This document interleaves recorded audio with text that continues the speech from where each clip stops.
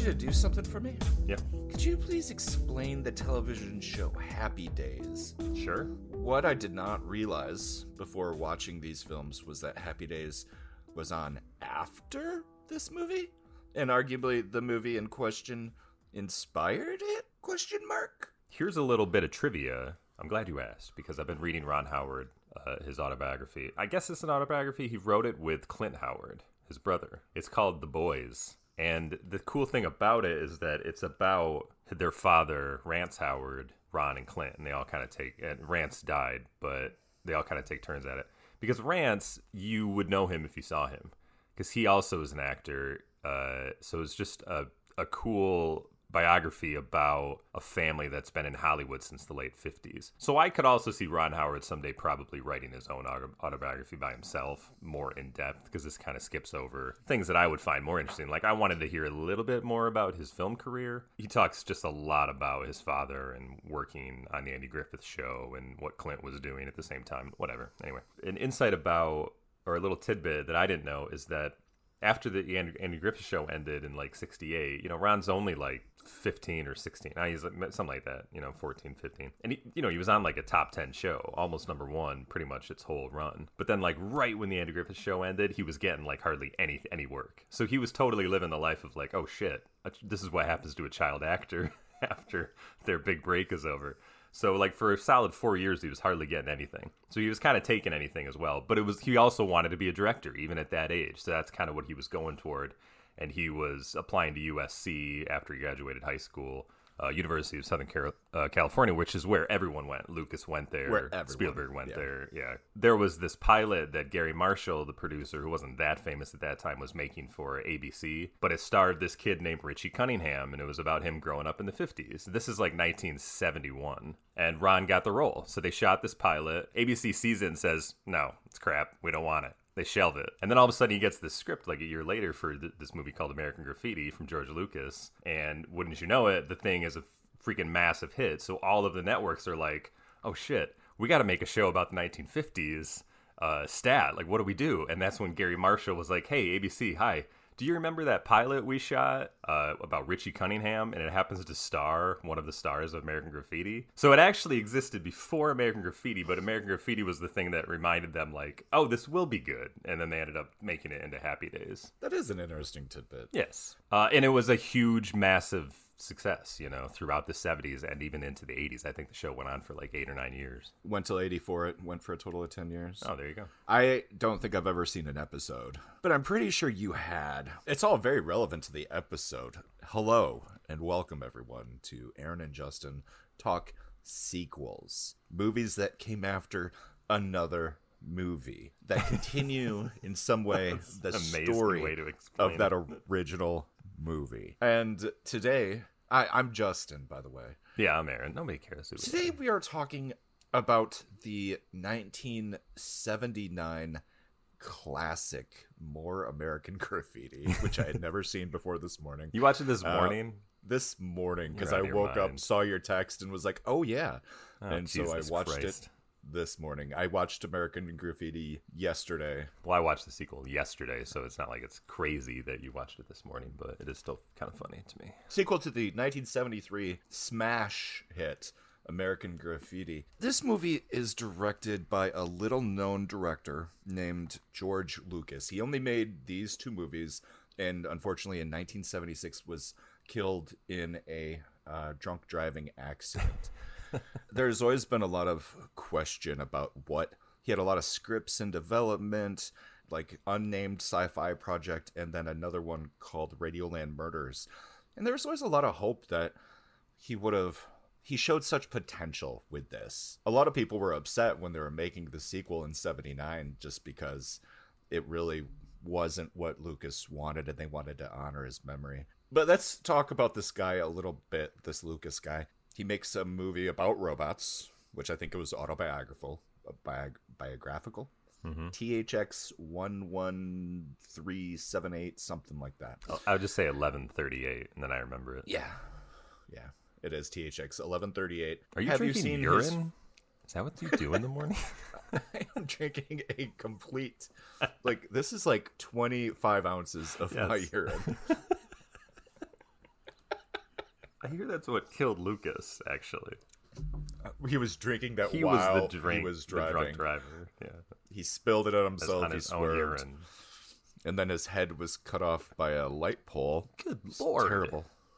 Yeah. Did you see THX 1138? I have seen it. Yes. You remember we were talking? I think in the last one, maybe we might have been talking about Dune because I was like boring, sleepy movie. Yep. And you were like, "That's hard sci-fi," and that's kind of what Yeah. THX 1138 reminds me of. It's a little hard sci-fi. If you had read sci-fi authors back when you were growing up in the 50s and 60s, then that's the kind of movie you would make as a student filmmaker. But it's good. Yeah, it's supposed to be good. I own it, and I'm only about 15 minutes into it. I wasn't in the mood then, and I just never came back. Well, I'll tell you this: But it's that movie- it's like an artsy movie. I don't want to know the ending because I know it's a twist. Sure, but Robert Duvall's in it, so there you go. You have an actual star, someone that you want to see. But it ends like a film. Lucas had it in him that even though he made a experimental student film almost into like a big movie, he still right from the beginning had that idea that like, oh, this is what audience would like. I want to give them an actual entertaining film. So it ends in that way. So Coppola produced THX 1138. These guys were already friends.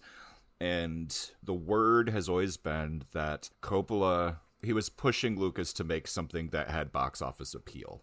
He really liked Lucas. He thought he had talent, but he was just making this stuff with robots that wasn't going to really engage. So he gets him to write. I guarantee you he saw THX 1138 and was just like, what is this shit? He produced it. I know, but I guarantee you he thought it, like he respected it. Yes. And so he was like, Lucas, can you do something commercial? I bet you can. I challenge you to do something commercial that will actually have audience appeal to it. Can you do it? So they write this movie, but the important part about American Graffiti is that it wasn't written solely by George Lucas. He had two humans there to help him with the human part of the interactions. Gloria, Katz, and Willard. Huyck? I'm going to say Huyck. Huyck. I want to say Huyck. Huyck. Gloria Katz, I know. I don't know Willard very well. Do you know Willard? And then there's somebody else, though, right? Somebody else came in and kind of like cleaned it up a little. Oh, very short career. I'm Juan Willard, real quick. He was always in Lucas's camp. He wrote The Devil's Eight. Never heard of it. Messiah of Evil, which he also directed. And then he wrote American Graffiti, something called Lucky Lady, something called French Postcards, and then boom, he's the son of a bitch that helped write Temple of Doom. Oh, yeah, with her. Yeah, Right? I'm sure. Yeah, with Gloria. Best Defense, he wrote and directed. And then he wrote and directed Howard the Duck. Yes, right. Another Lucas production. And then obviously he wrote Radioland Murders because that movie was written in the 70s. Now, did Radioland Murders ever get made? That's one thing I was never familiar with. Yeah, in 94. I know that movie. I've just never seen it. It sounds like a Woody Allen film, like back in the early 90s when he was making those kind of movies. Broadway Danny Rose. We have to have an important conversation about Radioland Murders that I don't know if you picked that up in the reading, but Radioland Murders appears to star the parents of Richard Dreyfuss from American Graffiti. They have the same names. Yeah, so it's like his parents that we see them once. Yeah, they say goodbye at the airport. It's like those two had a wacky adventure in the 30s, and that's kind of fun. That is kind of fun. Anyway, American Graffiti comes out, mild success. You're always so sarcastic about things. Yeah, mild success. Movie. He's dead. Yeah, by a little guy named movie. Lucas. Never heard of him. All right, fine. How much did this movie remind you of another movie that we covered, The Last Picture Show? Not too much, but it was definitely, if you're going to talk about new Hollywood, you could probably include those two movies in this as well. I mean, not even that. Just we're talking two movies from two very different directors coming out around the same time that talk about kids at that turning point in their lives where they have to switch over from kids to adults and trying to figure out what they're going to do. Yeah, I see it story-wise, it kind of connects. But knowing the history about them, like, Last Picture Show was Bogdanovich, it was a book. And Bogdanovich, everybody thought was the last person that should make it because he was from, like, a city. He had no idea what it was like to grow up in a small Texas town. Whereas Lucas in American Graffiti is literally a story about his days as a young man. So it came from, like, a personal thing. So I guess that's why I don't connect them. The origins are different, yes. Right. But sure, I'm with you in the idea behind them. I got the same feeling in my gut when I was watching these two. Did this movie trigger any memories of our teenage years for you? I think all movies like this trigger a little bit, but it's mostly like, I wish we would have done that. I wish we would have done more of this. Oh, that would have been fun. But I think that's why these movies connect with people, because everybody has those thoughts. Like, oh man, what if we were like into cars? Wouldn't that have been cool? We could have like cruised and shit. Like that would have been way better than what we were doing. I really connected with Richard Dreyfuss. Yeah, a little bit of his that. character Kurt. I could see you as him now that you say it, because you had a little bit of Kurt going on. You were always after this dream girl. After seeing this movie, I actually set that scenario in real life, and because of a hot girl that I saw driving by in a white car, and I called her that same girl. Yeah. So I had forgotten, because I haven't watched this movie in years, that this might have had more impact in my teenage years than I'd realized. Yeah. So we have 4 friends, 4 distinct stories that are interlinking. And they talk about how Lucas originally, because Lucas is a robot, and he wanted to follow a very strict ABCD storytelling rule that the sequel picks up in an embarrassing way. And just kind of switch between these characters. And that got lost in the editing process, and the product is much better. It's just a nicely woven, I'm locking my fingers together. Yeah. A nicely woven together story about one night. It's basically the last day of childhood for these 4 people, their adventures. I mean, when everything's firing on all cylinders as far as making a movie goes, once he shot everything, he realized, oh, it works as this way. And he had Verna Fields, who was like an old-fashioned editor, but she had worked in the business for so long and was very proven. And she went on to, I think she made like she edited Jaws and a couple other things into the 70s. So she only did the first pass of the editing. Marsha came in and finished it. I still think she was like instrumental in being like, This is how you shot so much good stuff, but this is how it should flow. And he was like, yeah, you're right. That's kind of what I was reading.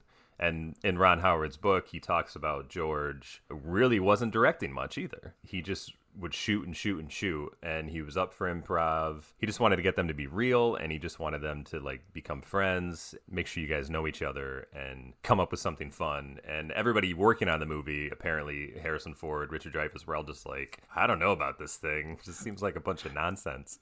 It all comes together in editing, and I think that's sometimes it works, sometimes it doesn't, but he really came up with something classic. Yeah, this is, it's perfect. Because it all flows, right? I mean, even though you have those 4 distinct stories, you're never lost, and everything is just like, you're like on this nice little wave, and you're like, oh, let's catch up with him again, and you never feel like, oh, we haven't heard from them in a while, I forgot about them. Like, it's all nicely interwoven. It's kind of textbook storytelling, but also not. It's crazy how good this movie is. When Lucas was writing this, he said that he wrote each scene to a specific song. I'm not a music person. The music in this was great, obviously, but how in the hell have they been able to keep all of these songs in this movie for 100 years? Yeah, I don't know. How does that work? There just wasn't that many films that were doing it back then, getting rid of the traditional score and just using popular music. So it was kind of early on, but now, like, see, everybody, I think, personally, I appreciate movies that did it early on, because I don't like it anymore. I haven't liked it since Quentin Tarantino started doing it. I feel like, or Wes Anderson. I always talk about those 2 guys. But even Scorsese, a lot of people like rely on popular music, and I just think it's a cheat. It's a total cheat. I wrote a script. This is how I want you to feel during this scene. But me as the writer, I cannot, or me as the filmmaker, I can't really get across the emotion I want to on my own. So I'm going to take work by another artist that was not made in any way for this movie and use them as a crutch to let you feel what you should feel during this scene. That's why I don't like popular music anymore in movies. And Tarantino and Wes Anderson, more than anybody I can think of, rely too heavily on other people's art in order to tell their own. And I just find that bizarre because they are held up like they are such geniuses and such auteurs. And I'm like, but you're letting half the work by fucking David Bowie is doing half the work here. Yeah, it is cheating, and it's cheating that I personally like, but I get why it's cheating. Yeah. This movie cost something like $700,000 to make. It cost approximately just under $100,000 to secure the music rights. Well, the deal is that each company got $20,000. It was like MCA and RCA. I don't know, whatever the RCA was were. the only one who didn't participate. Sure, that's why they didn't have any Elvis, is what I read. Right. Yeah. Which I'm kind of glad. I don't know. Of course, like he would have been an excellent addition, but you're not missing it because you don't think about it. No. I will give you this exception. When popular music is used where it's actually included on, like it's on a radio station or the characters can hear it, then I'm totally fine with that. I think it's 100% what they do in this movie. So they can actually interact with it, then I'm okay with popular music. You've had that belief for a long time, and I remember in high school, Mr. Little made the same argument against me for using some song in some stupid piece of crap movie that I made. Yeah. I remember watching a movie you made. You called it Nothing Man because after the Pearl Jam song, which you liked. And no, we're talking about this because we all had to, and I love Pearl Jam, obviously, but we all had to sit through like the song Nothing Man. I think it takes him at least like 2 minutes before he even sings the word Nothing Man. And that's where you wanted the title to appear. So it was in black for like 2 minutes of just this song before the title came up when he said it. And all I thought was like, I could have helped him edit that so we could have like heard it maybe within the first 20 seconds. You kind of got to cut the song, but you didn't want to hear it from me. No, we can't talk about that stuff. Come on. We can talk. So, 4 friends. Richard Dreyfuss as Kurt, Ron Howard as Steve, Paul LaMatte, who is my MVP, LaMatte. He's great as in this one. John Milner, and then Charles Martin Smith as the Toad. Terry the Toad. Let's just set up the plot. Kurt and Steve are leaving the next day to go to college out east. They say back east, but they're not from that area, so I don't know why they say back east. They should have said out east. Maybe that's just how they say it in California. Like, back east. I know, I think it is. How old do you think John is? See, John, to me, I always felt like, or I remembered him as being one of the 4 friends, but he was like the older dude that they all liked. But when you're watching the movie, I think it's supposed to be that he's around about the same age, which I find weird because he seems older. So I want to put Kurt and Steve at 18, yes. Just graduated high school. Sure. I want to put John at 20. When you're that age, it is a small town, and he is the popular bad boy. Yeah, I want to say 20. And then, obviously, Terry the Toad is probably also 18. I would say maybe he's like still in school. So maybe he's like 17. Maybe he's just going to be a senior. You don't think he'd graduated yet? I don't think so, because if you follow the final card where we'll get to this, but it like talks about their fate at the end, and then it picks up accurately in more American Graffiti. But I don't think he went into the service until a year or 2 later. Yeah. That's my guess. So I just feel like it works out. You got Steve and Kurt, 18.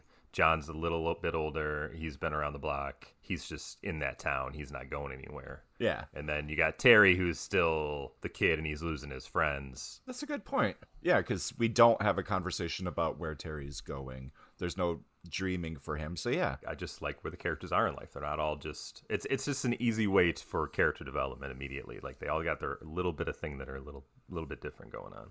Last night in town, they want to have just a fun night. The concept of cruising might be foreign to a lot of our listeners. Did you ever have your parents talk about cruising? No, and it was even a little out of date in 72 or 73 when the movie came out, too, because that's what also Lucas was trying to get across, is that the world to him had changed so much in 10 years. See, my mom has told stories about when they were teenagers, all they would do is drive around. Everybody just drove around and drank beers in their car. Yeah. My mom always talked about going to the roller skate rink. That was her thing. her friends would all do the roller skating. So that to me was the early 70s youth was roller skating, but to Lucas the early 60s was cruising. So I don't know, maybe it was different places, different times. But I could see how American Graffiti was probably a massive hit for your mother and everyone around them, probably because it reminded them of that time. Yeah, she would have been the perfect age for that movie. I wonder if she saw it when she was a youngin'. I'm sure my mom did. My dad's a little conservative. You know, he was like a farm boy, so I don't think he was into that hippy dippy shit. Hippy dippy shit. So I don't know. Kurt is more quote unquote hippie, beatnik, intellectual. What is the meaning of life kind of kid. Yeah, he doesn't dress that way, that's for sure. It's like he kind of is wearing his school clothes, is what it feels like to me. And then he's just trying to party that night. But he's not sure if he wants to go. He's the guy that doesn't know if he should leave town, is what he's saying. Yes. And Steve is the guy that's like, no, we are getting the fuck out of here. There's nothing for me in this town. I want to do something with my life. I put you in the Steve role. I was a little more Ron Howard, yeah. I, in the Kurt role, never thought you had to go anywhere to be successful. I was happy in the town that I grew up in, and I didn't think that you couldn't not do anything by living there. And you were like, I want to get the fuck out. Sort of. I don't know. I was never really that guy that like, you never heard me talk like that. I gotta get out of this town. You got the hell out of the town and you never came back. I did, but it was like little by little. It was just the opportunities presented themselves after a number of years, and I just took them. It wasn't more like I sought them out. Like, I gotta get the fuck out of here. You sought those opportunities. Anyway, I put Steve on the football team. Do you think Steve's on the football team? Yeah, sure. And then we've got John, the 20-year-old. He loves to drag race, and he's just kind of wandering aimlessly through his life, living in the small town. You can tell that he's worried that he's going to get old, fade away, and some young hotshot is going to take that away from him. And then the Toad is their nerdy friend. Did we have a nerdy friend, or was that... If you don't know who your nerdy friend is, that means it was you. Collectively, we're probably the nerdy friends. Yeah, we were the nerdy friends. I would say he's more of a geek, I'd say. He might, I don't know. Maybe even a dweeb? Small quabble. That's kind of split them up as it was intended and tell their separate stories and see if we can reconnect them at the end. And also, this isn't to give short shift, whatever. Yeah, short shift. The females in the film, because even at the end of the movie where you see the fate of the characters, you only see the males' fates. And I think that was like a little bit of a disparaging thing against the film, is that at least one of the critics felt that it was like chauvinistic, which is a fancy word for sexist. But if you know the story, this is supposed to be Lucas. Like, those are the four sides of Lucas and maybe his friends he knew. So that's why I think it's fair just to see where the men left off. But there's also women, but the women in the movie are connected to the men. That's just how the movie works. Like, the women wouldn't have their story if it wasn't for what the men are going through. This is really the story of the four men and the people they interact with. And there's women in the movie, and they're strong characters. And, you know, they are a little more well fleshed out than a lot of female characters in that time. I would say Lori is more fleshed out, but as far as Carol and Debbie go, they're linked to the men's story. That's just what they're there for. It's true. So what are you going to do? It didn't bother me. What are you going to do? Try to make up for it in the sequel for some fucking reason. That's what you do. Did you not like the sequel? Is that what we're getting at? Oh, we'll get there. We have a starting point, which is the diner. They all meet up at the diner, and then they all kind of split and go their own separate ways. We have Kurt, who has the most distinct adventure in that he just wanders through town with different people that he doesn't know, getting to an end point, and we don't know what that end point is. Is that kind of right? He just falls into the action, is what it seems. Yeah, he's just kind of like, whatever, I'll go do this. Right. You know, he happens to run into, he sees a girl, a beautiful blonde in a white T-bird, and he wants to follow her. So that's like his main goal, is that she says, I love you, or mouths it to him. So he's just like, I got to find this girl. That's what he does. And he ends up, tripping into adventure throughout the night. Original script makes it clear that she is not real, that did not apparently make it. Yeah. But that would have been stupid. I think there's no reason to make her some specter or some image in his brain. Well, I mean, they did that in National Lampoon's Vacation with the chick in the red car. So sure, it's fine. Exactly. But it's dumb. It would have been dumb because there's no reason that she couldn't just have been having fun and fucking with him. I think that's perfectly fine. And so he spends the whole night chasing her. Good point. It's not just that he's wandering. He's chasing her, and he gets into a series of misadventures over that. Yes. The first of which is he's with his ex-girlfriend. This guy's kind of smooth because he immediately gets his ex-girlfriend into the back seat of the car while his girlfriend was driving them around, and they're making out. Because they're kids, man. Those emotions, those hormones. You know what I mean? Yeah. They can't help it. This movie is a little horny, and I have to credit the other writers, I'm assuming. Yeah. Because I've never seen George Lucas horny again after this. No. You know what happens in later movies? All the goddamn fun is just sapped out of these later movies for him. That's what I think it is. It's so serious. Richard Dreyfuss is kicked out of his ex-girlfriend's car because he pulls a joke on the driver. We catch him just watching TV on somebody's car where he gets picked on by street toughs, a street gang called Pharaohs. What? The Pharaohs. And they kind of force him to come with them. Yeah, because it was their car. Who knows if it was even their car, but Right. yes. They're fucking with him. And so they're fucking with him for a while. And they take him to an arcade where they are breaking into the machines to get gas money. And because Kurt is such a good boy and a hero to the community, the owners are like, "Is that you, Kurt Henderson?" And he's like, "Yeah, hey. Yeah. And he distracts the owners while these guys rob the machines. Right. So he's getting into their favor now. They're thinking about initiating him as a pharaoh. And what is his initiation, Aaron? I'm just being too That's a pretty chatty great this one where morning. they take a cable and hook it to the back of a police car, like a known police officer that's always messing with the kids. And then they go blasting by. The car is like, oh, the cops are like, oh, we got to catch him. And once they take off the cable, I guess it was supposed to like pull their bumper off or something, but he like hooked it to the rear axle and it just yanks the whole fucking axle off the car. It was really awesome. They did an episode on it for Mythbusters, which I never saw, so I don't never know saw if it could really happen. I'm sure it can. But it was pretty cool. After that, they part ways, and he has one final idea to get a hold of the girl.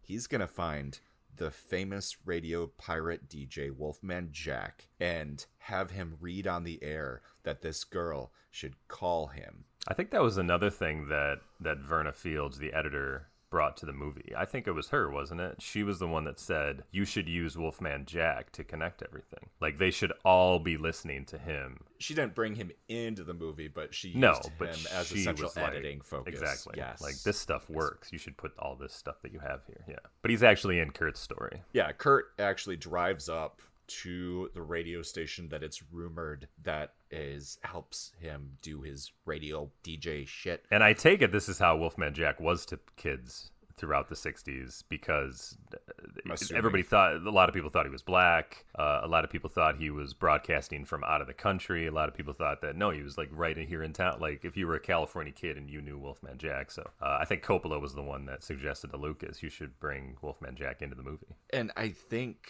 most of the recorded conversations with people were real that they took from his program. Yes, exactly. So he meets a guy in the radio booth that says he's not Wolfman Jack, gives him the note. He moves him with his story. And throughout Kurt's story, his character changed, because when you're writing a script, you have to grow in some way. Yes. And so Kurt starts not knowing if he wants to go, and he's leaning towards staying home. Through his interactions over the course of the night, these people make him realize that you have to go out and see the world before you can decide if you want to stay home. And also the unattainability of the blonde makes him feel, at least to me, it felt like this is how it should be. I shouldn't know her. Like, I shouldn't be able to obtain her. You know, I shouldn't stick around and just try to find this. It should be something that I can't touch, and I have to go away. I don't know. That's what it felt like to me. Like, it was almost a proud moment for him to say, like, I'm leaving anyways, even though I never got a chance to find out her name. So he leaves. He realizes that that guy is probably Wolfman Jack. And he goes and he parks at the diner, and he waits by the payphone that he gave Wolfman Jack the number to. And Wolfman reads his message over the air. And the next morning, or because they stay out all night till it seems like 7 a.m. And he's sitting there sleeping in his car. The phone rings, but it's a bad connection. The blonde, she just doesn't have a lot of info for him, and she's playing coy about the whole thing. Says they can meet, but he's just like, I can't meet, I'm leaving. And it could have been anybody. So long, mystery woman, I love you. It was nice. So that's Kurt's story. Do you want to do Steve's story? I feel like Steve's story is pretty easy. Yeah, Steve and Lori are a couple in high school, and Steve immediately this is Ron Howard, he wants to tell Lori, who's Cindy Williams, both would go on to star in Happy Days. She was Shirley, and then she, of course, became a breakout character on that show and got her own show with Laverne. So that's Laverne and Shirley. That's Cindy Williams. Do you know that? I didn't know that. That's cool. Yeah, so Steve wants to see other people, basically, because he's all about leaving. Where Kurt's going, back east. So then she takes it the wrong way immediately. I mean, well, I shouldn't say that. She takes it in a way.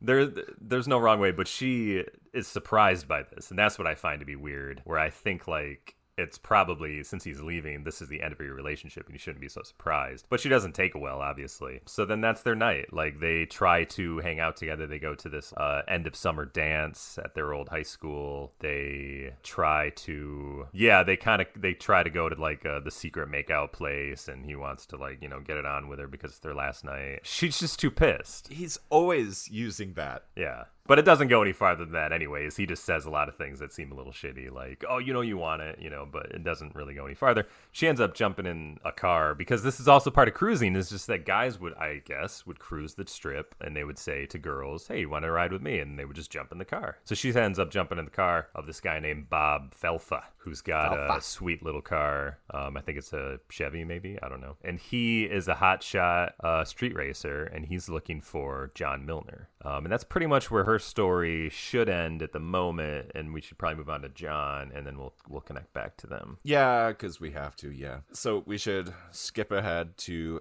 Terry the Toad. Well, maybe John last, and then that leads into the final scene. Oh, yeah, because we will converge. But one more thing about Steve, in that he starts to have doubts, whereas Kurt had doubts about staying, and he's more leaning at the end of the movie to, maybe I should leave. Steve was all about leaving, but you can see his relationship with Lori is maybe more serious than he thought it was. So now he's, like, over the course of the movie, kind of leaning toward, maybe I should stay with her. So then he knows he fucked up with Lori, so he's kind of actively trying to find her now. And we'll pause on him until the very end as well. So moving on to Terry. This one's really straightforward, and it's got a lot of modern teenage movie hijinks in it. Terry wants to get laid. Gotta get laid. And Terry's never felt cool. Steve gives Terry his car. Watch this for me until I come home for break. And Terry's never had a car. He's only has a moped. And so he's excited. He feels cool. And he starts driving around doing the cruising thing. But everybody knows him as a nerd, and they're not giving, or as a dweeb, as a geek, and they're not giving him any credit or whatever. But there is one girl that seems to be on his wavelength. There's a super hot chick that he sees on the street named Debbie, and he turns the car around.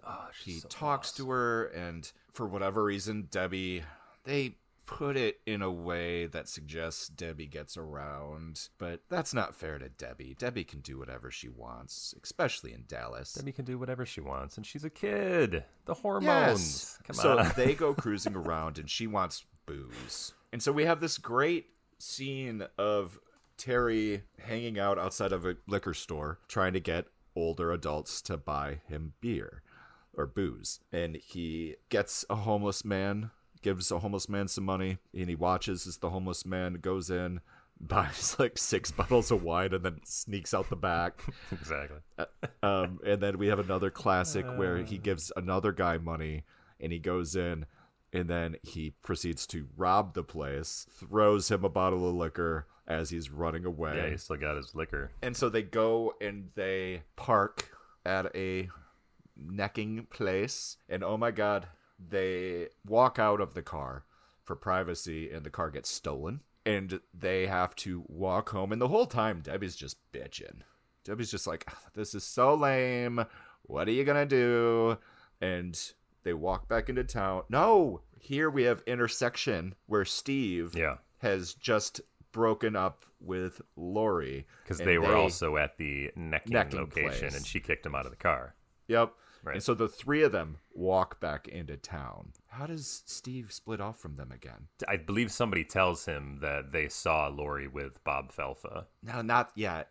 That hasn't. And they're going yet, to Paradise Lane or Paradise Cove, Paradise Road, whatever. No, there's a... I think that's why they split up. And then Terry and Debbie find the car. Right. And it's not till Steve has the car back where he goes after Debbie. Yes, because they get the car back and they go back to the diner, and that's when Steve, I don't know, whatever. Steve goes his own way again. Yeah. And so we have Terry and Debbie. They find the car, and the guys that stole it are kicking the shit out of Terry when up rolls John in intersection again. And he stops the fight. They get the car back. Then it's at the diner. And that's when Steve rolls up, runs out because he hears that his girlfriend is with Bob Felfa. Yes. I just like saying that name. And then he jumps in his car and he heads out to where Bob's going to drag race, going to street race. And Terry's story kind of ends here. He has had a adventure-filled night that has not gone well for him with Debbie. Much to his surprise, Debbie's like, I had a lot of fun with you tonight. Call me tomorrow. Yeah, this is one of the best nights of my life. Yeah. Kisses him and then leaves. And she gives him a little rundown of the day, like, well, we did this, and then this happened. It was actually pretty fun. And he's just like, oh, yeah, I guess I'm feeling pretty cool about it. All right. Yeah, and he has the first moment of real self-confidence. And then Terry leaves with John to go race a guy. So now we get to John's story. John's story, the most important story. I don't know. See, I would say he had the best character and the best story, but then you're like, well, Richard Dreyfuss is still pretty good too, you know? So I don't know. That's what makes the movie a classic, is because there actually is a lot going on that you love. But John's a great character and also has a very important story. At least his story is what connects everything at the very end, I would say. So John Milner is the, as you said, 20-year-old. He's a little older than everybody. Content just staying in town. He's the ultimate early 60s guy. T-shirt with the cigarettes rolled up in his sleeve, kind of a greaser, has a beautiful yellow Ford Deuce Coupe. You know, the Beach Boys song Little Deuce Coupe, that's the vehicle they're singing about.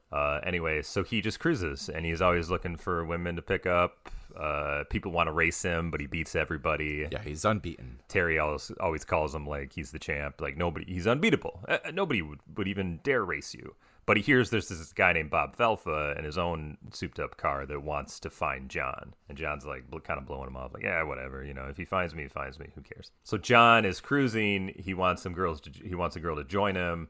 So they say, well, my sister would like to join you, but you can't really see her too well in the shadows. But she ends up running and jumping in John's car, and her name is Carol, and she's like 12 years old. Yup. So he's always like, what the fuck? But the beauty about their relationship, he doesn't know where she lives. He can't find her sister, so he's stuck with her, and he's not going to just leave her. Because John is a hard ass, and he plays it like he's a cool guy, but inside he has a heart of gold. Do we actually know her age? Because I peg her more at 15. She's 12 is what I've read. She is 12 according to the Wikipedia. So that's played by Debbie and Terry's story is played by Candy Clark, who actually won an Academy Award for her role in this film. Did you know that? I did not realize. I just saw the other awards. And Candy Clark I actually met at a old car show in Grand Rapids. They were outside a diner, and they had the music of American Graffiti playing, and she was there signing or selling autographed copies of American Graffiti for $25 a pop. I did not buy one. I wish I had. I was there covering it for a news story. I got to talk to her for a little bit. She was very nice. She's had a long career. She's mostly television on the 80s on up, but what I wanted to talk to her about, aside from American Graffiti, and if I had seen more American Graffiti at that time, I probably would want to talk to her about that as well, since she has such a bigger role in more American Graffiti. But she was in David Bowie's film, The Man Who Fell to Earth. Classic, crazy, hard sci-fi, as you would say. So I just talked to her about that. But she knew it. She was like, do you love American Graffiti? I was like, oh, I love American Graffiti. It's great. I'm like, but actually, I think my favorite film of yours, she's like, Bowie's film, right? She's like, everybody your age tells me that that's their favorite movie or whatever. I'm like, oh, it's so great. So we talked about it. And that's funny. So she was cool. Yeah. Anyway, so back to John's story. Carol is played by Mackenzie Phillips, and she's great in it, you know?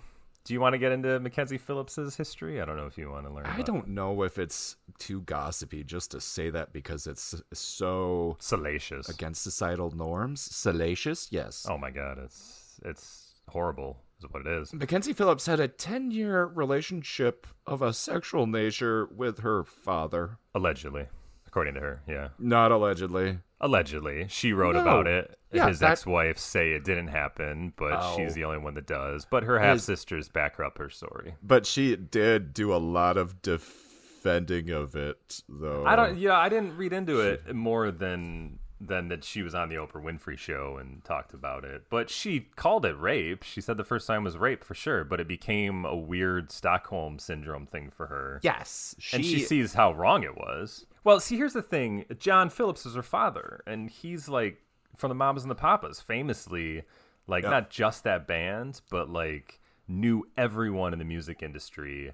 Was like a promoter, a producer, you know, everybody knew him. Like Dylan worked, like everybody worked with him, you know? So it was just so horrible to like learn this fucking guy apparently slept with his daughter. It explains why she had such drug addictions in the 80s and 90s. Yes, know? It's terrible that happened. And obviously that was something that happened against her will. And even if she thought, the stepmom's retort to what she said about that relationship was, I don't believe a lot of what she said, considering she's had a needle in her arm for 35 years.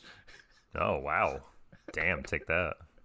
So, like, it doesn't sound like she liked her stepmom or the stepmom liked her anyway. And you never know what happens behind closed doors. Sure. But knowing that side of the story, when I watch her as this young girl in American Graffiti, it hits me even harder because you're like John, like you want to protect this young girl. She is super famous for One Day at a Time. When she was fired from One Day at a Time, she just was fired because she couldn't get her shit together because of drugs and stuff. But she was also on like this Nickelodeon show or Disney Channel show that a lot of kids when I was younger knew. It's called So Weird, I think. Anyway, but John is like that. Like he wants to protect this young girl, and they end up becoming friends because she's just a young girl, and she's almost like he's like a father figure to her throughout the movie. And he doesn't want her there at first, but then he like feels like a little bit of a fatherly thing toward her, like, oh, I'll take her around. I feel like we got off the tracks with this side story. Yeah, we really got off the tracks. Well, I mean, we got into John's story and that Mackenzie Phillips plays Carol and she's 12 and she doesn't think much of herself, you know. She calls herself ugly, and that's why John's there to be like, no, you're better than you think. It's cute. It's cute. But between the race that he's supposed to go on with Felfa, I mean, what do? They get food. They have a couple little more teenage hijinks as well. Like this car throws a water balloon and she gets hit in the face. So they go up to the light and they jump out and they shaving cream all the windows and he lets the air out of the tires and stuff. And, you know, one of those. So they have their little teenage hijink thing too. And then he ends up finding out where she lives finally, and he gives her a kiss and gives her a kiss on the cheek and gives her the cap to his gear shift, which is from a car guy. That's a pretty special gift. And she takes it like it's almost a ring, and they're going steady, and she's so happy, and she runs away. And really strong Mandalorian. Obviously the Mandalorian pulled from that. Yes, for sure. Absolutely. Isn't that funny? Yes, I love seeing little Easter eggs that I didn't realize until that's for sure. I came back, because the Mandalorian gives his gear shift knob to the Grogu. So eventually he drops him off, and he knows that this guy wants to race him. He's already seen him once. They are together at a stoplight once, and he pulls up next to him, and they talk trash, and he calls his little friend ugly, and they start racing, but John's not doing that in town. He's smart. He stops at the red light while that guy blows through the red light, and you already know that he's not safe. He does dangerous things. Well, that's what he said. He said, yeah, he's fast, but he's stupid. And so John gets his engine ready, and then he pulls up to him and he tells him when and where. Then he goes out to race, and everybody finds out that John is going to be racing it. But by this time, this guy, Felfa, he's the guy that Lori has been driving around. And John even calls her out. She's like, what the hell are you doing in there? And Lori's like, mind your own business, John. The whole town is coming to watch him race. And it's the morning now. Early morning, but it's late now. And Steve is racing there to get Lori, and John's gonna race Falfa. Have we said who plays Falfa? No. It's an unknown actor. Nobody would know him. A carpenter. I hear it's his first movie. Yeah. Was it his first movie? Like, I think. Well, he was famously a carpenter at that time. But Jesus. So but you know, I mean, it's like a carpenter just got called off of his carpentering job to go do a movie. He was probably like auditioning, and he was like an actor in small, tiny things. But this was like his first theatrical, I think, big deal movie. But yeah, it is a young actor named Harrison Ford. Yeah, this is where it all begins for him, especially with his relationship with Lucas begins here, obviously. So, and this is what got him to be Han Solo and Indiana Jones, and so they race over at Paradise. Is it Paradise Lane, Paradise Road, whatever it is. Bob's tire blows, and the car goes careening over into the ditch and like flips over. Everyone's dead. At least you would think so in that kind of accident. But no, they're fine. Lori and Bob luckily get the fuck out of the car before it explodes. Bob lost the race. John won the race.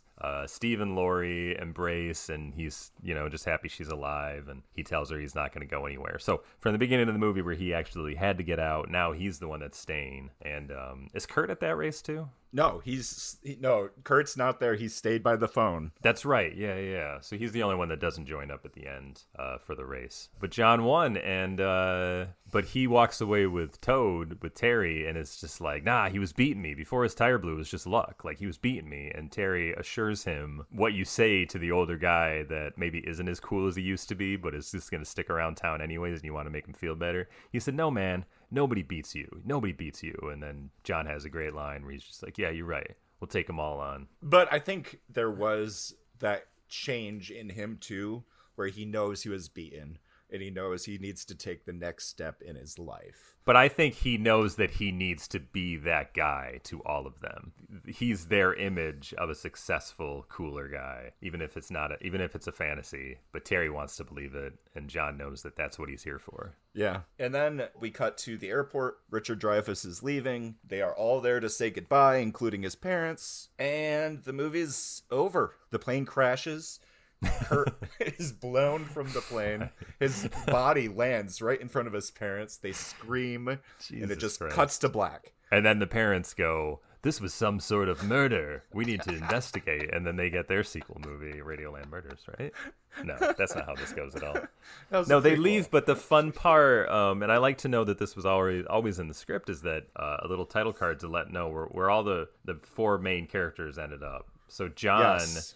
The first thing you read after all that is that John was killed by a drunk driver at the end of 1964. Like, fuck. Yep, in December 64. Right. And then Terry was missing in action in Vietnam. In July 65. Steve is just a insurance agent or whatever.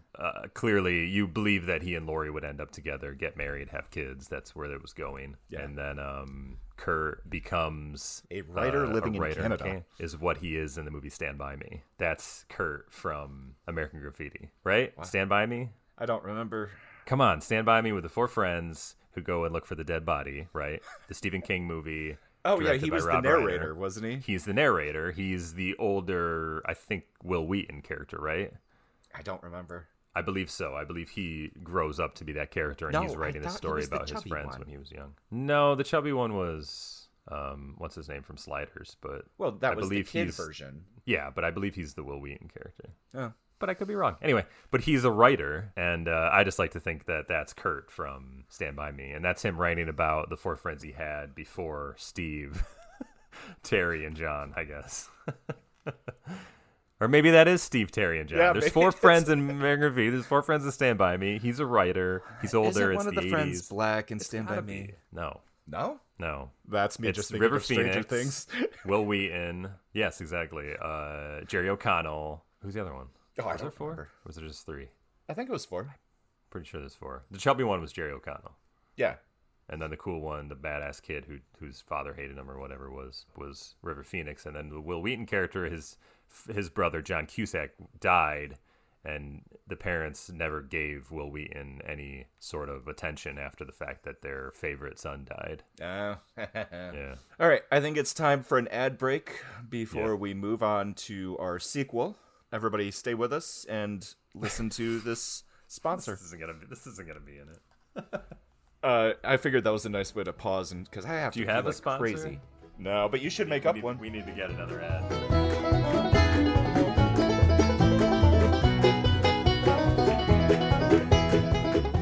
Welcome back from our break. You know, that was our best sponsor yet. I think so.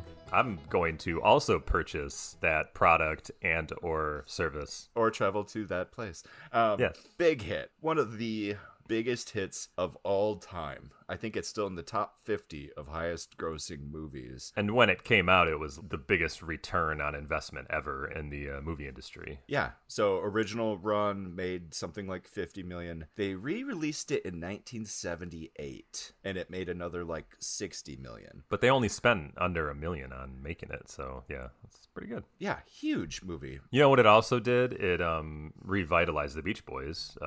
Like their music was in it. And famously, they use All Summer Long on the end credits. They were like the #1 band again. Rolling Stone named them like Band of the Year in 1974. Anyway, I just thought that was a nice little aside. Originally, Universal wasn't going to put this movie out. Coppola used his influence and offered to buy the movie from the studio for what they paid and put it out himself. That was turned down. Something came out between 71 and 73. Oh, The Godfather. Oh, well, anyway, these guys developed a lot of cachet pretty quickly, and they got this movie to come out. And it continues to be one of Coppola's greatest regrets that he didn't produce this movie on his own because... Well, he didn't finance it on his own. Yes, because he would have made so much money in today's dollars. He believed it to be at least $30 million is what he would have made if he had funded it himself. Yeah, this movie made over $100 million in the 70s. In today's dollars, that's probably $25 billion. Is that how inflation works? I think so. Yeah. But also, it made Lucas a millionaire. Yes. Overnight, basically. From this, Lucas was able to establish different companies that would go on to make a lot of huge advances in filmmaking. The way we know movies nowadays, I don't think would exist without what Lucas did in the 70s. And a lot of people think it was Star Wars that started everything off, but it was really American Graffiti, which started Skywalker Sound, Industrial Light and Magic. At least, like, it wasn't all in the 70s, and it didn't all become what we know it as today, but it's really what made him a businessman in the movie industry.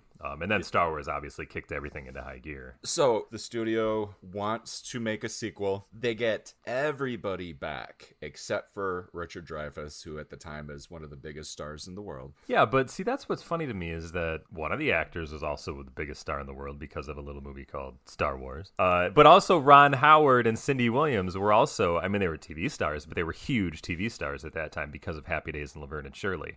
Yeah. So I feel like they would have been expensive as well. I think Dreyfuss just didn't want to do it. Yeah, they get this guy, Bill Norton, who we all know from his super famous work, 3 for the Road. I don't know, Lucas knew him, and he wasn't his first choice, but he seemed to be happy with the choice that was thrust upon him. I don't know. He wanted Zemeckis to do it. They still gave Lucas a post-mortem executive producer credit. I think he actually worked on it, is what it says. Like, he wasn't producer, but he was more than just in name. Like, he did a little bit on it. I know exactly what he did. He showed up on set, and he would whisper shit to Bill Norton, like, That's hey, possible. Bill. Hey, Ghost Bill. directing. You know, when I made American Graffiti, I was going to use a very strict A, B, C, D film structure that might work really good with this movie. I was even going to experiment with different aspect ratios and filming styles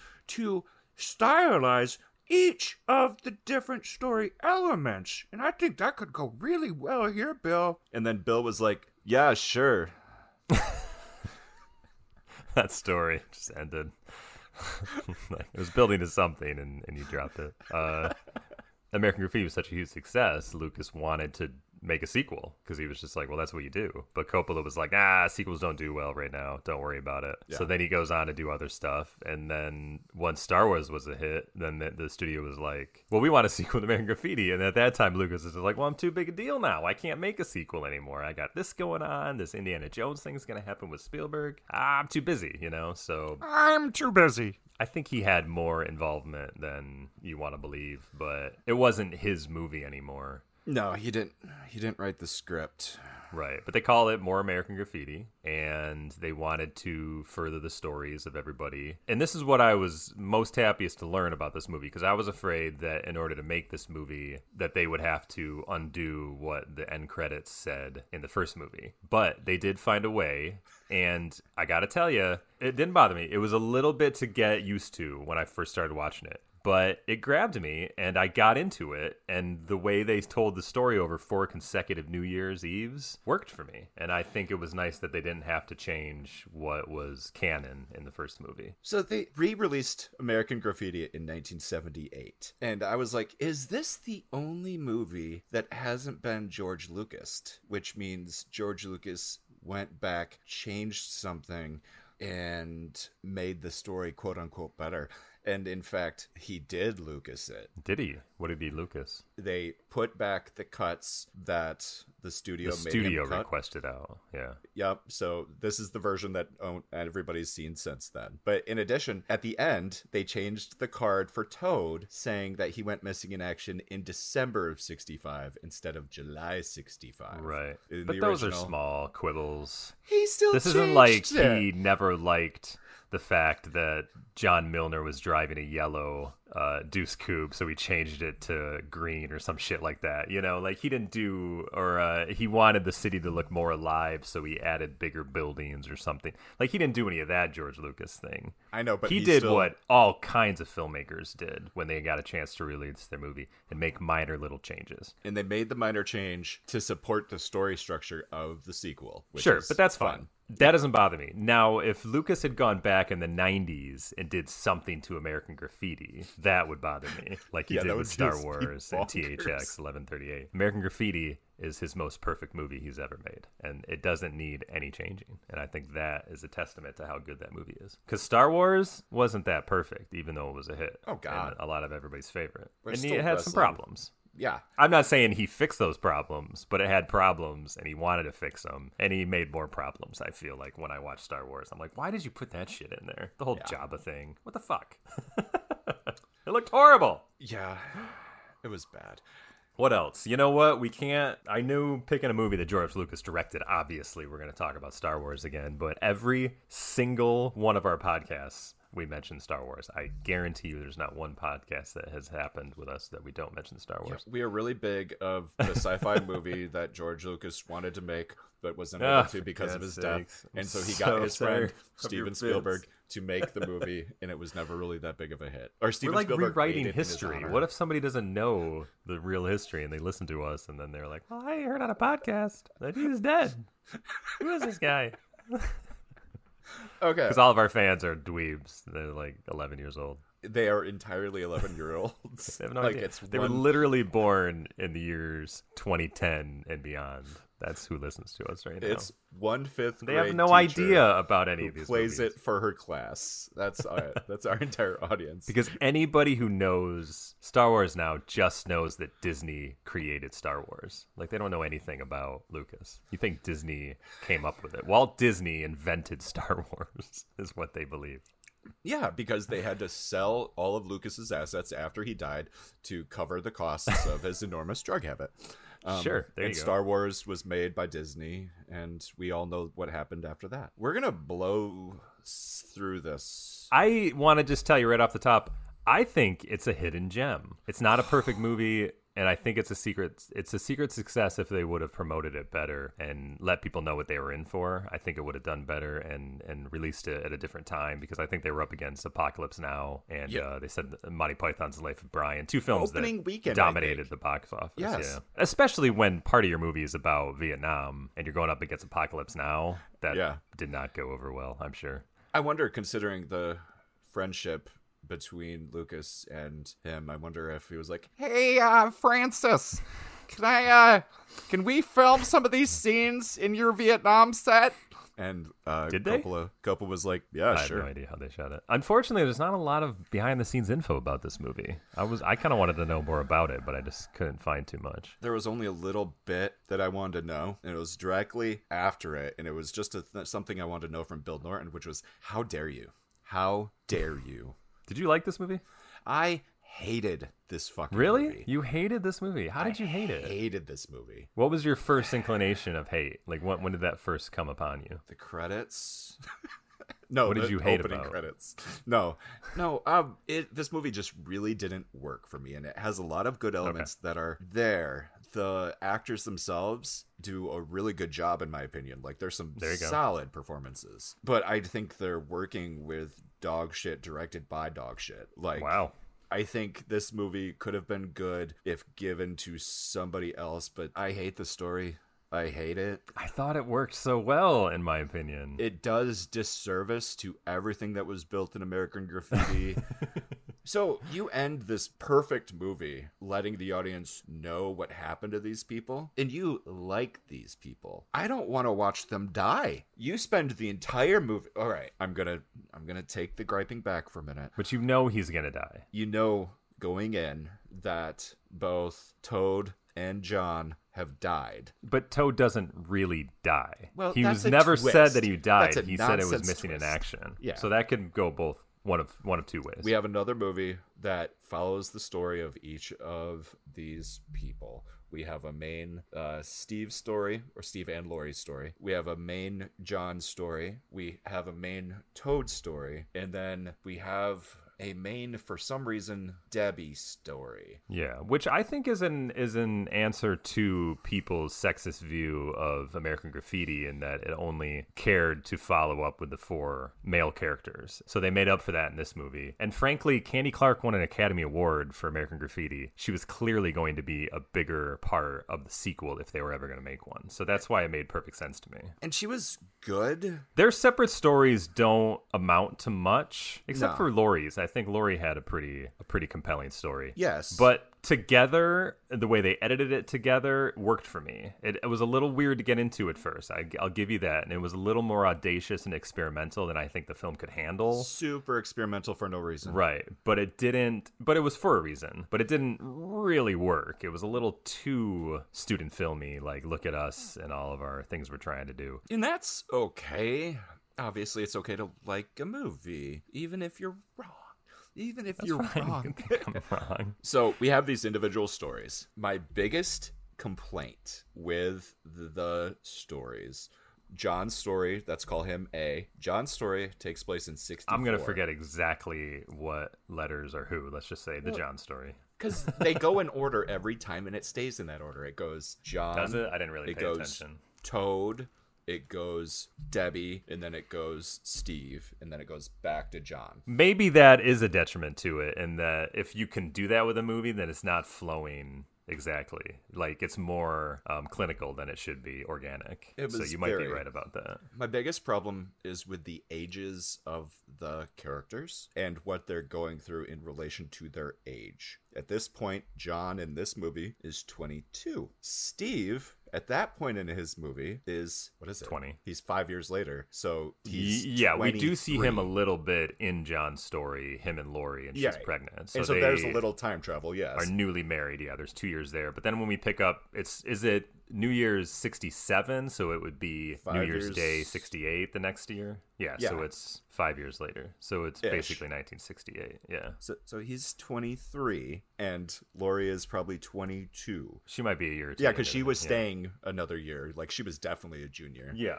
Toad his story takes place in 65, so 3 years later, he's 20. Something like that, yeah. Yeah, and so, like...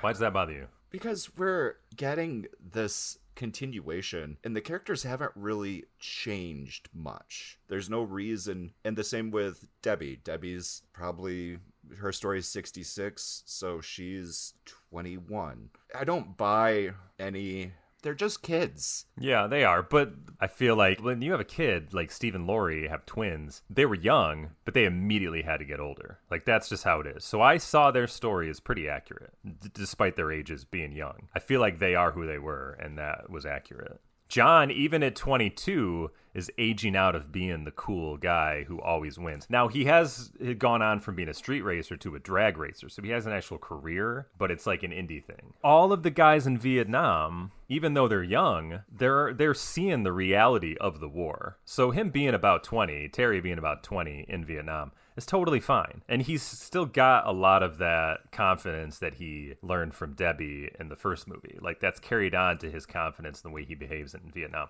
Even at a young age, what they went through, they're getting considerable life experience. There's never really any tying it back together, is there? There's no tying it in that we see them together, but their friends are still playing a role in each of their lives in the way that they talk about John and how he's been dead for a number of years, and they talk about Terry and that he's missing and presumed dead. So that's how the stories connect, and that their sorrow over their friends' fates are still impacting their lives even a couple years later. See, that's a little better. That helps me a There little you bit. go. So, story A is John, 1964, 2 years after the first movie. He's moved on to small-time professional racing with his own racing company. They race crazy-ass drag cars. Dragsters. Yeah. And so we get Lori and Steve and Terry and Debbie all together one last time to wish him well. Yeah, and Lori's pregnant. Steve says it's probably going to be twins. You know, John said, and see, here's the thing about the movie for me. I liked that it was all connected and that they were thinking of each other throughout the years. Right from the very first time you see John, you know, as a viewer, that this is his last day on Earth. Like, you don't know how it's going to end, but you know he's doomed at the end. And that, to me, has this underlying melancholy to the whole film that I couldn't get past. I kept feeling it, and it kept me engaged. See, I kept feeling it, and it kept me unengaged. Oh, because you felt like he wasn't important. You're already dead in my eyes. Is that where you were with it? John was kind of my favorite of the first movie. Yes. So seeing him struggle and work hard to be the best. So long story short, with his story, he's got a bunch of races, and he's John. He's worried about losing. He loses one of the races, and then he wins the next three, and he wins the whole thing. He ends the day as a champion. While in the middle, he meets a foreign woman that he can't communicate with, tries to seduce her, feels bad about that, gets her back. They work together to make sure his car will work, and he wins. End of the day, it's a grand triumph for John, which is like spitting in my face. But I could see that, but it's not taken by itself. It's not the most compelling short film, but that is his life. Like, that's what's important to him. And we just know that that's his last day on Earth. And if that's all that was important to him was the way he spent it that day, then I think that's a successful life. So that to me was fine. But it doesn't make the most compelling story, so at least it's backed up against Laurie's fun anti-war story and Terry's admittedly a little bit inappropriate comedic hijinks in Vietnam. They dialed the comedy up in this movie to an 11. That's the thing that got to me the most was Terry's story. It was a little, because it came out in 1979, right? So You were only about 4 years removed from everybody getting out of Vietnam. So it's still pretty fresh. And especially coming out the same weekend as Apocalypse Now, I could see a comedic take on Vietnam as not being the smartest move, and it probably soured a little bit. See, what MASH did and why MASH was a hit is that it was an allegory, right, or a metaphor for Vietnam, but it took place during the Korean War. So that's how they like kind of didn't exactly slap you in the face with it. This just went all in on the comedy about him trying to get the fuck out of Vietnam, because even at the young age of 19, 20, whatever he is, he realized it's an unwinnable war. Because it's early on. Yes. Like you said, it was before the draft, but he was like, this is not something I want to be in. But the reason I like Terry's story about him trying to get out of Vietnam is because he represented how everyone felt about Vietnam. And his frustration in his own comedic way spoke to me as more of he was America and America's frustration with this war. That's why it worked for me. Yeah, I mean, I'm gonna make you like this movie a little bit more than you do. I'm not gonna say you're gonna love it, but I'm gonna give you a few points of why I think it's a little bit of a hidden gem. Terry is 3 years. We're at 3 years removed from the first movie, and he is much less timid. We give that credit to Debbie, and he's been in Vietnam for a year, and he just wants out. And yes, we have the comedic hijinks of Terry trying to figure out how to get out of the military. First of which is him trying to shoot himself by mounting a gun to a tree and trying to pull a string, which we watch, and he's not able to pull that off. But in the meantime, he makes his camp think that he's being attacked. They're being attacked. So they go in this comedic row of escalation where we're like, oh, well, they can't do anything weird. Oh, like, I'm surprised they didn't drop a nuke on his location by the end. I know. They napalmed him. Yes. So they shoot at him. Pretty ridiculous. They shoot small artillery. They shoot large artillery. They call it an airstrike, and then they call it napalm. Like, just one after another, and it was just a laugh riot.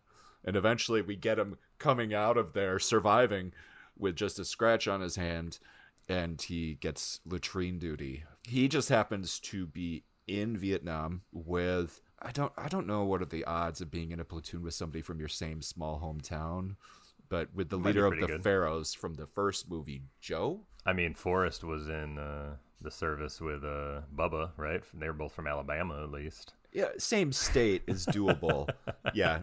Joe, the leader of the Pharaohs. Little Joe, they call him, the leader of the Pharaohs. They are part of a helicopter group that goes in. Drop-off and rescue team, that kind of thing.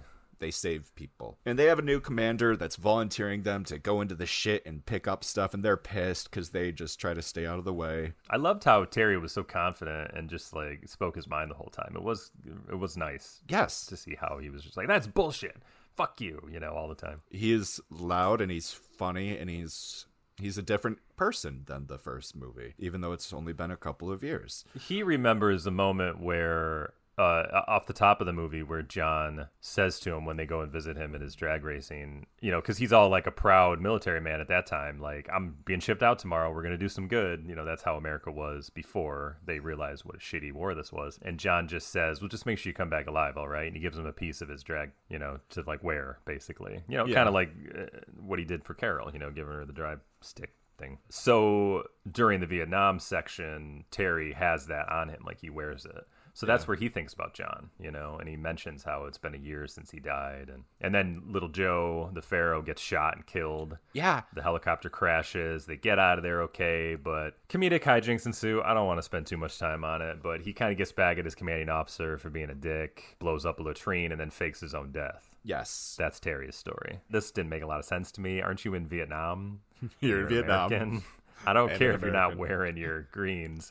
Army greens, but Jesus Christ, you're an American in Vietnam. Where the fuck are you going to go? But we never learn. He just disappears, and they assume him dead. Terry's story ended about 45 minutes later when the Viet Cong got a hold of him is what happened. He's really a POW MIA, I guess. All these years. I want to circle back to John real quick, because we do have Mackenzie Phillips reprising her role as, what was it, Carol? Yep. In this movie, and that feels like a missed opportunity where she could have been older and then they fall in love, but then she's only 14 in this movie, so I understand why that didn't happen. Be a little while. Yeah. Well, she shows up at his racetrack, but she's also later in the movie with Debbie. Did you know that? No. She's Rainbow, living in the commune with her. Still the same character. Really? So she ends up moving to San Francisco, much like Debbie did, and is living in the commune with her. I did not realize that. Yeah. But again, she's not given much to do. That's really just to say, nothing. like, oh, she was in the first movie. Here she is again. Yeah. Now we move on to 1966. We see what happens to Debbie. Yeah. And, and we know by the end of the movie that Terry isn't really dead and that he faked his death. But as far as Steve and Lori and Debbie's concerned, he's missing in action, presumed dead. I think she believed she was probably going to marry Terry and they were going to see each other again. So once he's dead, she had to move on with her life. And she ended up going to San Francisco and becoming a hippie chick. Yep. So this is where we get her story. And it's a pretty cut and dry story. Yeah, hers is probably the weakest. Yeah. But I could see why, again, she won the Academy Award for the first movie. They had to have her back and give her a bigger role. So they might just be kind of doing her a favor. And they figured that audiences in 78 would love to see a nice little psychedelic romp with some acid trippy bands and stuff and some, so that's just what she's given to work with. She's Candy Clark, right? Yep. Yeah, she's great. Like, and it's worth saying this again, while I don't really like this movie, the actors in this movie, they're hitting their roles. They're bringing more to the table than this douche director deserved. And I'll give you that. Debbie lives in San Francisco and is dating this loser hippie. And after some fun with the cops and the loser boyfriend getting arrested and her running around to find $25 to bail him out. There's also a scene because she works at a topless club. Strip joint. Her boss lends her the $25, but not really. She threatens to quit, gets her to not quit, yada yada. There's a snake. It's fine. A lot of pointless bullshit going on. A lot of pointless bullshit. But Debbie bails him out, and then he kind of just disappears. And she goes to find a band that's going to hire a guitarist to see if they will let her loser boyfriend audition. And she gets into hijinks with the band. And this is my high point of the movie. Why would this band be my favorite part of this movie? Are you a Scott Glenn fan? Holy shit! Did not know who it was, but I saw him and I was like, this dude is pulling this shit off. Like, I'm into him. And I looked him up and it was like, it's that guy! Holy shit, it's Scott Glenn. Yeah, he's been in a lot of stuff. Esteemed actor of a lot of stuff. If you don't know who that is, look him up. And then look up Scott Glenn, More American Graffiti, so you can be like, holy shit, was he hot when he was young. Yeah, he was a good looking guy. Well, I knew him from The Right Stuff, I've never seen movie. that. Yeah, it's a really good film. But also recently he was in Daredevil. Yes, the show. Yeah, he was Stick, and he was so he pops up here and there. He was the boss in Silence of the Lambs. He's like, sometimes he's Scott Glenn and sometimes he's a character actor that you think about years later. Oh yeah, that was Scott Glenn. I thought he was John Phillips for a little bit, Mackenzie Phillips' father, because he kind of looks like him too, and I was really worried about that, that it was him. So I was happy to look and go, oh no, it's Scott Glenn. Oh, thank God. He actually looks like Peter Tork from the Monkees, I thought. This group is a lot of fun, and it's weird for her, but she really gets into hanging out with them. And the biggest gag of the movie is that the van driver for them is always high, and if you tell him not to do something, he will do it. So there's this whole hilarious scene where they tell him not to drive through the park and not to drive into the trash cans and not to do something else, and he's just causing havoc. It's played like one of those fun movies, like it's a mad world. Mm-hmm. You know, just one of those capers or whatever. Like, it's just a wild time. Here's the point of Debbie's story. It takes place in 1966. Let's have some fun psychedelic hijinks, and let's let Debbie know that she doesn't need a man to be successful and that she can find her place in life. And that's what happens. She was living off of Terry. She had to go out on her own. Then she's living off of Lance, her loser boyfriend, and she realizes that she doesn't need them. And then she becomes a country western star fronting her own band, is what we learn at the end of the movie. So that's pretty much it. But again, like you said, they're so good at these roles that it's fun to watch. And maybe her story doesn't amount to much on its own, but when you cut that in with John's story and with Terry's story and with Steve and Laurie, then I'm like, this was a fun time. I don't think any of the stories build upon each other to make a No, they don't. Thing. But I just mean, if you're going to take 4 short films and mix them together, you can get an entertaining 2-hour movie out of it. And that's what worked for me. That is essentially what it is. Like, it is 4 unrelated stories happening in different years, but they just put some branding on it. It just doesn't work for me. So anyway, she hooks up with Scott Glenn. They form a country band, and it's a huge, great life for Debbie. The last story is Steve and Laurie. And more so Laurie. And I think she pulls it off, man. I think this is the most fun story. Last credited film appearance for Ron Howard. Theatrical, yeah. And they say that because he came back for one more role as Opie in the TV movie Return to Mayberry in 1986. And that was his last official on-screen appearance. Is Ron Howard an asshole? In the movie, or like, just in general? Just in general. Like, his screen appearances, does he have other films where he plays a character that you like? Because there's no point in these movies where I really like Steve. Really? Well, yeah, but Opie, man. I mean, holy shit. He was awesome as Opie. I mean, you love that kid in the Andy Griffith Show. Yeah, but he grew into it. I mean, he was like a teenager by the time the show ended. And then Richie Cunningham. Come on, man. You got to see Happy Days. I don't know. I have mixed feelings about Ron Howard, especially with his later directing efforts. But he's made some great films, and frankly, I feel like he's shit upon for some reason, and I don't know why. He's like He's made great films, and he's been in great shows. But not in a long time. That's it. He's Rob Reiner. So what? Who the fuck cares? Not in a long time. That just means you should probably stop. No, that means he should. I mean, would you tell somebody, like, I mean, he's been an actor since he was 4. It's like he's been in the industry. Like, look, buddy, just stop doing what you do best. Just stop. No, that's not what I'm going to tell him. You've You don't lost say that to it. people. Stop. But I don't think so, because he comes back with things like, he might do Solo, and you hated that, but he did the movie Rush with that racing movie, and that was like a Tony Scott film. I was impressed with his work on that. He did Frost Nixon, which was pretty good. So wait, I just want to say, but the guy made Apollo 13, man. Did you that's his best film? Talk about how his movie was good by comparing him to a different director? Yes, I did, because I was impressed that he could shift styles like that and make a movie that was fast paced and stuff, like a racing movie. I was like, holy shit, I didn't know he was capable of that. That's pretty cool. But come on, the guy made Parenthood. That's a good film. He made The Paper. That's a great film. He made Night Shift, which is one of my favorite films. Well, Splash is a fun film. Okay, Cocoon again, is nobody is bizarre, but it's okay. Nobody's arguing that his early work, even Cinderella Man, that was pretty good. Nobody is arguing. People say Ed TV is pretty good too, right? Was bad. Let's do it real quick. But you're saying early work, but he had 20 years worth of good movies. Like, that's a pass, is all I'm saying. So did Rob Reiner. Yeah, okay. That's why I give him a pass too. But yeah, you're right. They haven't made the best movies lately. Grand Theft Auto, never heard of it. First movie, whatever. It was his first movie. It's supposed to be pretty good though. Night Shift, Splash. Awesome. You have to. Awesome. Yeah. Cocoon. I don't know. It's always felt like an old person movie to me, so I've just never really been into it. But maybe it's really good. At the very least, it made the Wilford Brimley line. And again, the whole point of the Wilford Brimley line is that he wasn't old when he made that movie. Yeah, right. He was like, what, we were watching Obi-Wan, another episode last night, and I'm just like, there's no way Ewan McGregor is going to look like Alec Guinness in like 6 more years. And so many people, but they were like the same age, right? Practically, they're like around the same age when they're making Star Wars and making this new thing. Yes, it's so funny. Gung Ho, which I've never heard of. Yeah, it's supposed to be pretty good though, with Michael Keaton, and they're like an American car company or some shit like that. Willow, I've never seen it either. Parenthood. Is that any good? I don't know.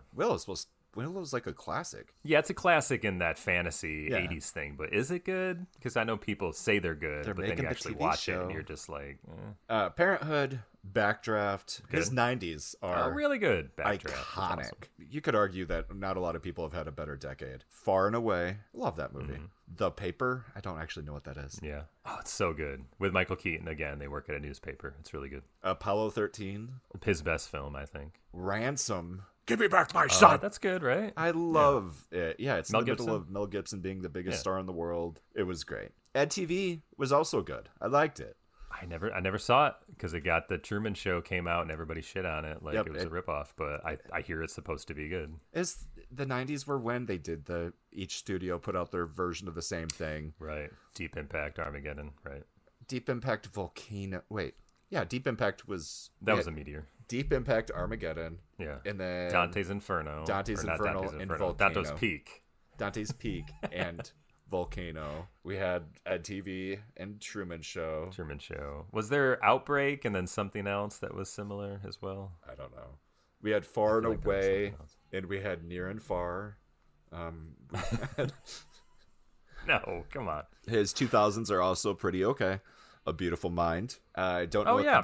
Fucking Oscar winner there. Yeah, I don't know what the shit on is. too in retrospect, but I still think it's a good film. It's a I don't think people should be harsh on it. It's a good film. What's Cinderella Man again? Russell Crowe again. Another... He was an old timey boxer with Renee Zellweger. Supposed to be really good. And then that's Cinderella Man is where we start getting mixed results. Yes, I think after that he hasn't really done anything worthy of what he did in the 90s. Da Vinci Code, Frost Nixon, which was supposed to be good, Angels and Demons, The Dilemma, comedy with Vince Vaughn and Kevin James. Really? And then Rush, a biographical sports film centered on the Hunt-Lauda rivalry. Yeah, that sounds riveting. It's got the guy who plays Baron Zemo in the Marvel movies. He's one of the racers, and then Thor is the other one. Yeah. Hemsworth, I believe, yeah. It was a good film. In the Heart of the Sea, historical adventure drama. Inferno, the movie that everybody was begging for. Yeah, right. Solo. Well, that's his franchise, and it's making money, so, You just continue. There's something to be said for finishing your job, though. If there's 3 Da Vinci Code books and you make all 3 movies, I think that's kind of cool, but maybe a waste of your time by the time you're doing the 3rd. Hillbilly Elegy, which... Did you see that? I didn't. It was... I heard that got really shit on. I think it did. It's a Netflix film. Amy Adams and Glenn Close. And then he's got 13 Lives coming out. Yeah, I don't know. Anyway. Is he a producer on The Willow show? He should be.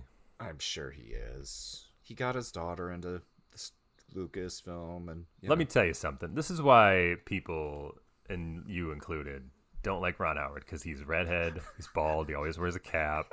He was Opie on the anniversary. He was Opie on the Andy Griffith Show, and people just will not get over the fact that he's a square.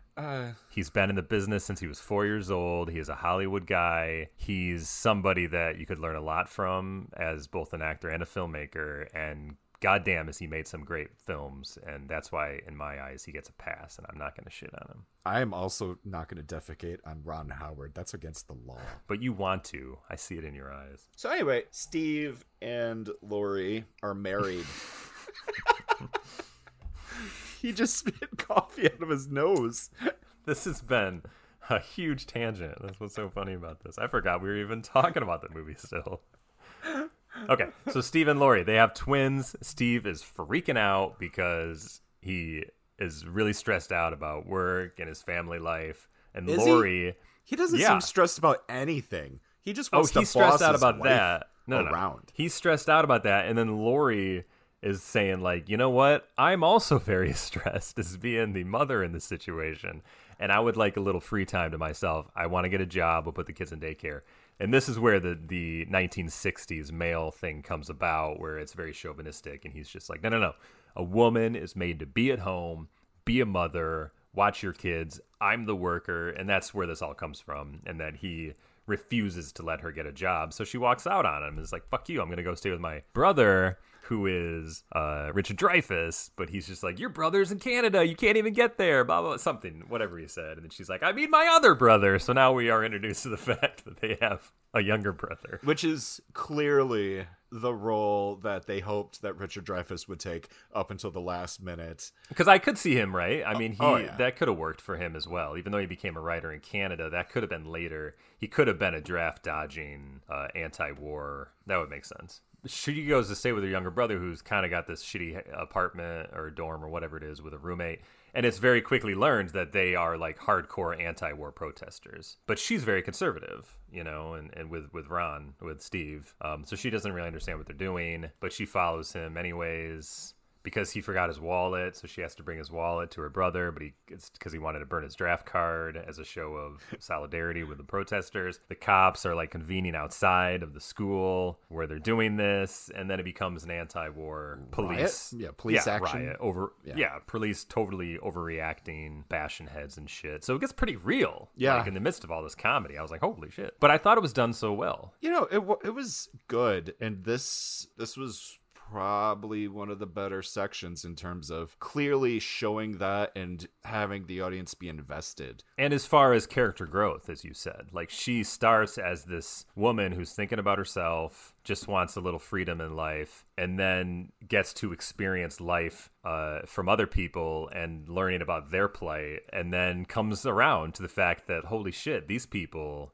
are right. I want to be on their side. And then she effectively becomes this anti-war protester. Yeah, there's a great scene in the bus after all the women had been arrested. Some of the women are singing, and the cops come and they smack her in the face, the girl that won't stop singing. So Laurie just has a moment, and she starts singing too because it's important. And she gets everybody on the bus to sing, and it was a great moment. It was a tiny little piece of success in a big pile of not success. Strength in numbers. And Steve is kind of on her trail. He realizes he's been an asshole, although it takes him still a long time to come around to her needs because they still have a little fight. He gets fucked by the cops too, but because of all that singing on the bus, and then they get in a big brawl outside, they end up stealing the bus. and everybody gets away scot-free. Yep. And then this is what Magnolia ripped off, in that all the characters separately start singing Auld Lang Syne, right? Is that how you say it? The New Year's song. No, because but they all sing it together. The whole point is they're all separately linked up at midnight, and so that's what you do after the ball drops: is you sing this song. What Magnolia that's did still a Magnolia was bonkers thing. shit. I know, but I'd never seen a movie like Magnolia where they all sang the same song. Anyway, so yeah, and then you get a little, little happy ending for most people, and John leaves after having triumphed at the drag thing, and he drives down the road, and you presumably believe that's the moment he was killed by the drunk driver, right? Yeah, because none of the lights continue moving. Yeah, I wasn't sure though if they just froze the frame. Right. I don't know but if from they what did I or read, not. I guess they didn't. So that was timed out nicely. And so they showed the scenes again with what happened to everybody. Over his dead body, they show John died on this day. Toad went MIA. And then they say Steve and Lori Yeah. are business people. Yes. And then they say Debbie becomes a singer fronting a country western band. The thing about Lori, though, is that she is trying to convince her brother that he shouldn't be a protester because we should support the government, America no matter what. That's what a lot of people felt. But the kids knew better. And she says, well, what about Terry? He died for nothing if we don't continue to this fight. And her brother says, Terry already died for nothing. We want to stop anybody else from dying for nothing. And I thought that was a great little line. I was like, wow. And if the director wrote that, I was like, well, that's good. Yeah, I'm sure that was ad-libbed. I was happy with that. Maybe it was ad-libbed. Worth noting that Laurie's brother had a girlfriend by the end of the movie, played by Laurie's real-life sister, Carol Ann Williams. Did she go on to do stuff? You can't click Carol Ann Williams' name on Wikipedia, so maybe not. I'm saying that, yeah. I guess she didn't have a career after that. But she was good. So yeah, that was just, it was here's a continuation of all these characters, whether you want it or not. But it was laced with sorrow in my mind, knowing that John, that was his last day. And everybody had a connection because of who they lost in the past and how it sort of still affected their lives even a couple years later. And that's what I liked about the movie. And here's what we didn't talk about: the stylistic choices that they did with each scene. But I see why they did it, because they didn't want to confuse the audience. And frankly, it maybe worked, because anytime you saw Debbie's scenes, it was all split screen. Yeah. Which very bizarre. Again, was a callback to the first American Graffiti, where George Lucas was whispering into Bill Norton's ear when he was on set. Hey, Bill, so when we were filming the original movie, to save time and expenses, I used 2 cameras at the same time, and that way we were able to just save money and time, Bill. Do you understand what I'm saying? It's very economical. So then they cut it that way in the sequel, though. So you see things. But it's fun. I thought it was a lot of fun after a while. It was a lot of fun, but just silly and experimental. Right. And then anything with Terry in Vietnam was shot on 16 millimeter, so it was smaller than your normal. So it was a little grainier, and then they would have the aspect ratio more of a square. But I think that also helped them, because the stock footage that they used of napalm and stuff actually blended much better. Yeah. But it probably helped. When you saw these different eras, it was easy to keep you in the timelines because of the separate looks. Now, Stephen, Laurie, and John's were the same 35 millimeter. Well, I mean, so the big difference maybe it there didn't really is help. I don't know. They figured out pretty quickly that having John in his scenes and not having Steve in his, they were able to tell which scenes weren't douchey. And so when they realized there wasn't any douche, they knew it was John's section. And when they felt the douche, they knew it was Steve's section. Yeah, Steve's a little douchey, but Steve is kind of the everyman. A lot of people were like him. I know it's not fair, but with this movie, I did feel a lot of parallels between American Graffiti and The Last Picture Show. And it was hard not to feel parallels between More American Graffiti and the much better sequel, Texasville, which does the same thing, where it looks at its characters years later, but does it right. Because this movie just doesn't have time. If they had made this sequel 15 years after the fact, I think it would have been better. That's all. That's my biggest gripe. And that's my closing thought. What are your closing thoughts?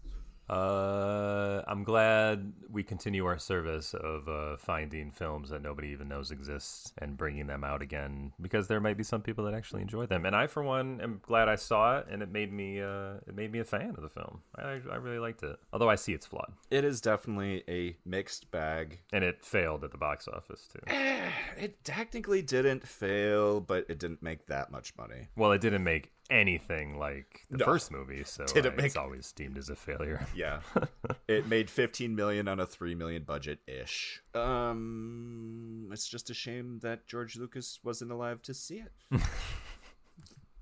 To the bitter end. Until you and your bits. Bitter. To the bitter end. So that's more American Graffiti from 1979. Check it out if you get a chance. I recommend it. It is available to stream, obviously. Unlike Texasville. Thanks for listening. I hope you guys all like us on the social media. Review the podcast on podcast apps that let you review it. Share the podcast with your grandmother. Grandmothers love us. Try to donate to my Patreon and blah, blah, blah, blah, blah. And smack the like button and subscribe. And God, this fucking YouTubers, man. Someday we will have a Patreon and we will laugh at this. Laugh. But isn't it so funny? People pay monthly for other people to create content for them to watch on YouTube. I just find it weird that somebody doesn't make something and then they put it out there and then you pay for it. But you're like supporting someone on a monthly basis like they're your employee and you're just paying them money while they make... What? It's so weird. It's like buying a ticket to a movie is what it is. And you get a new but the movie hasn't been month. made yet. Yeah. I'm promised a new movie every month. It's bizarre, man. It is. I'm going to call it. Bye.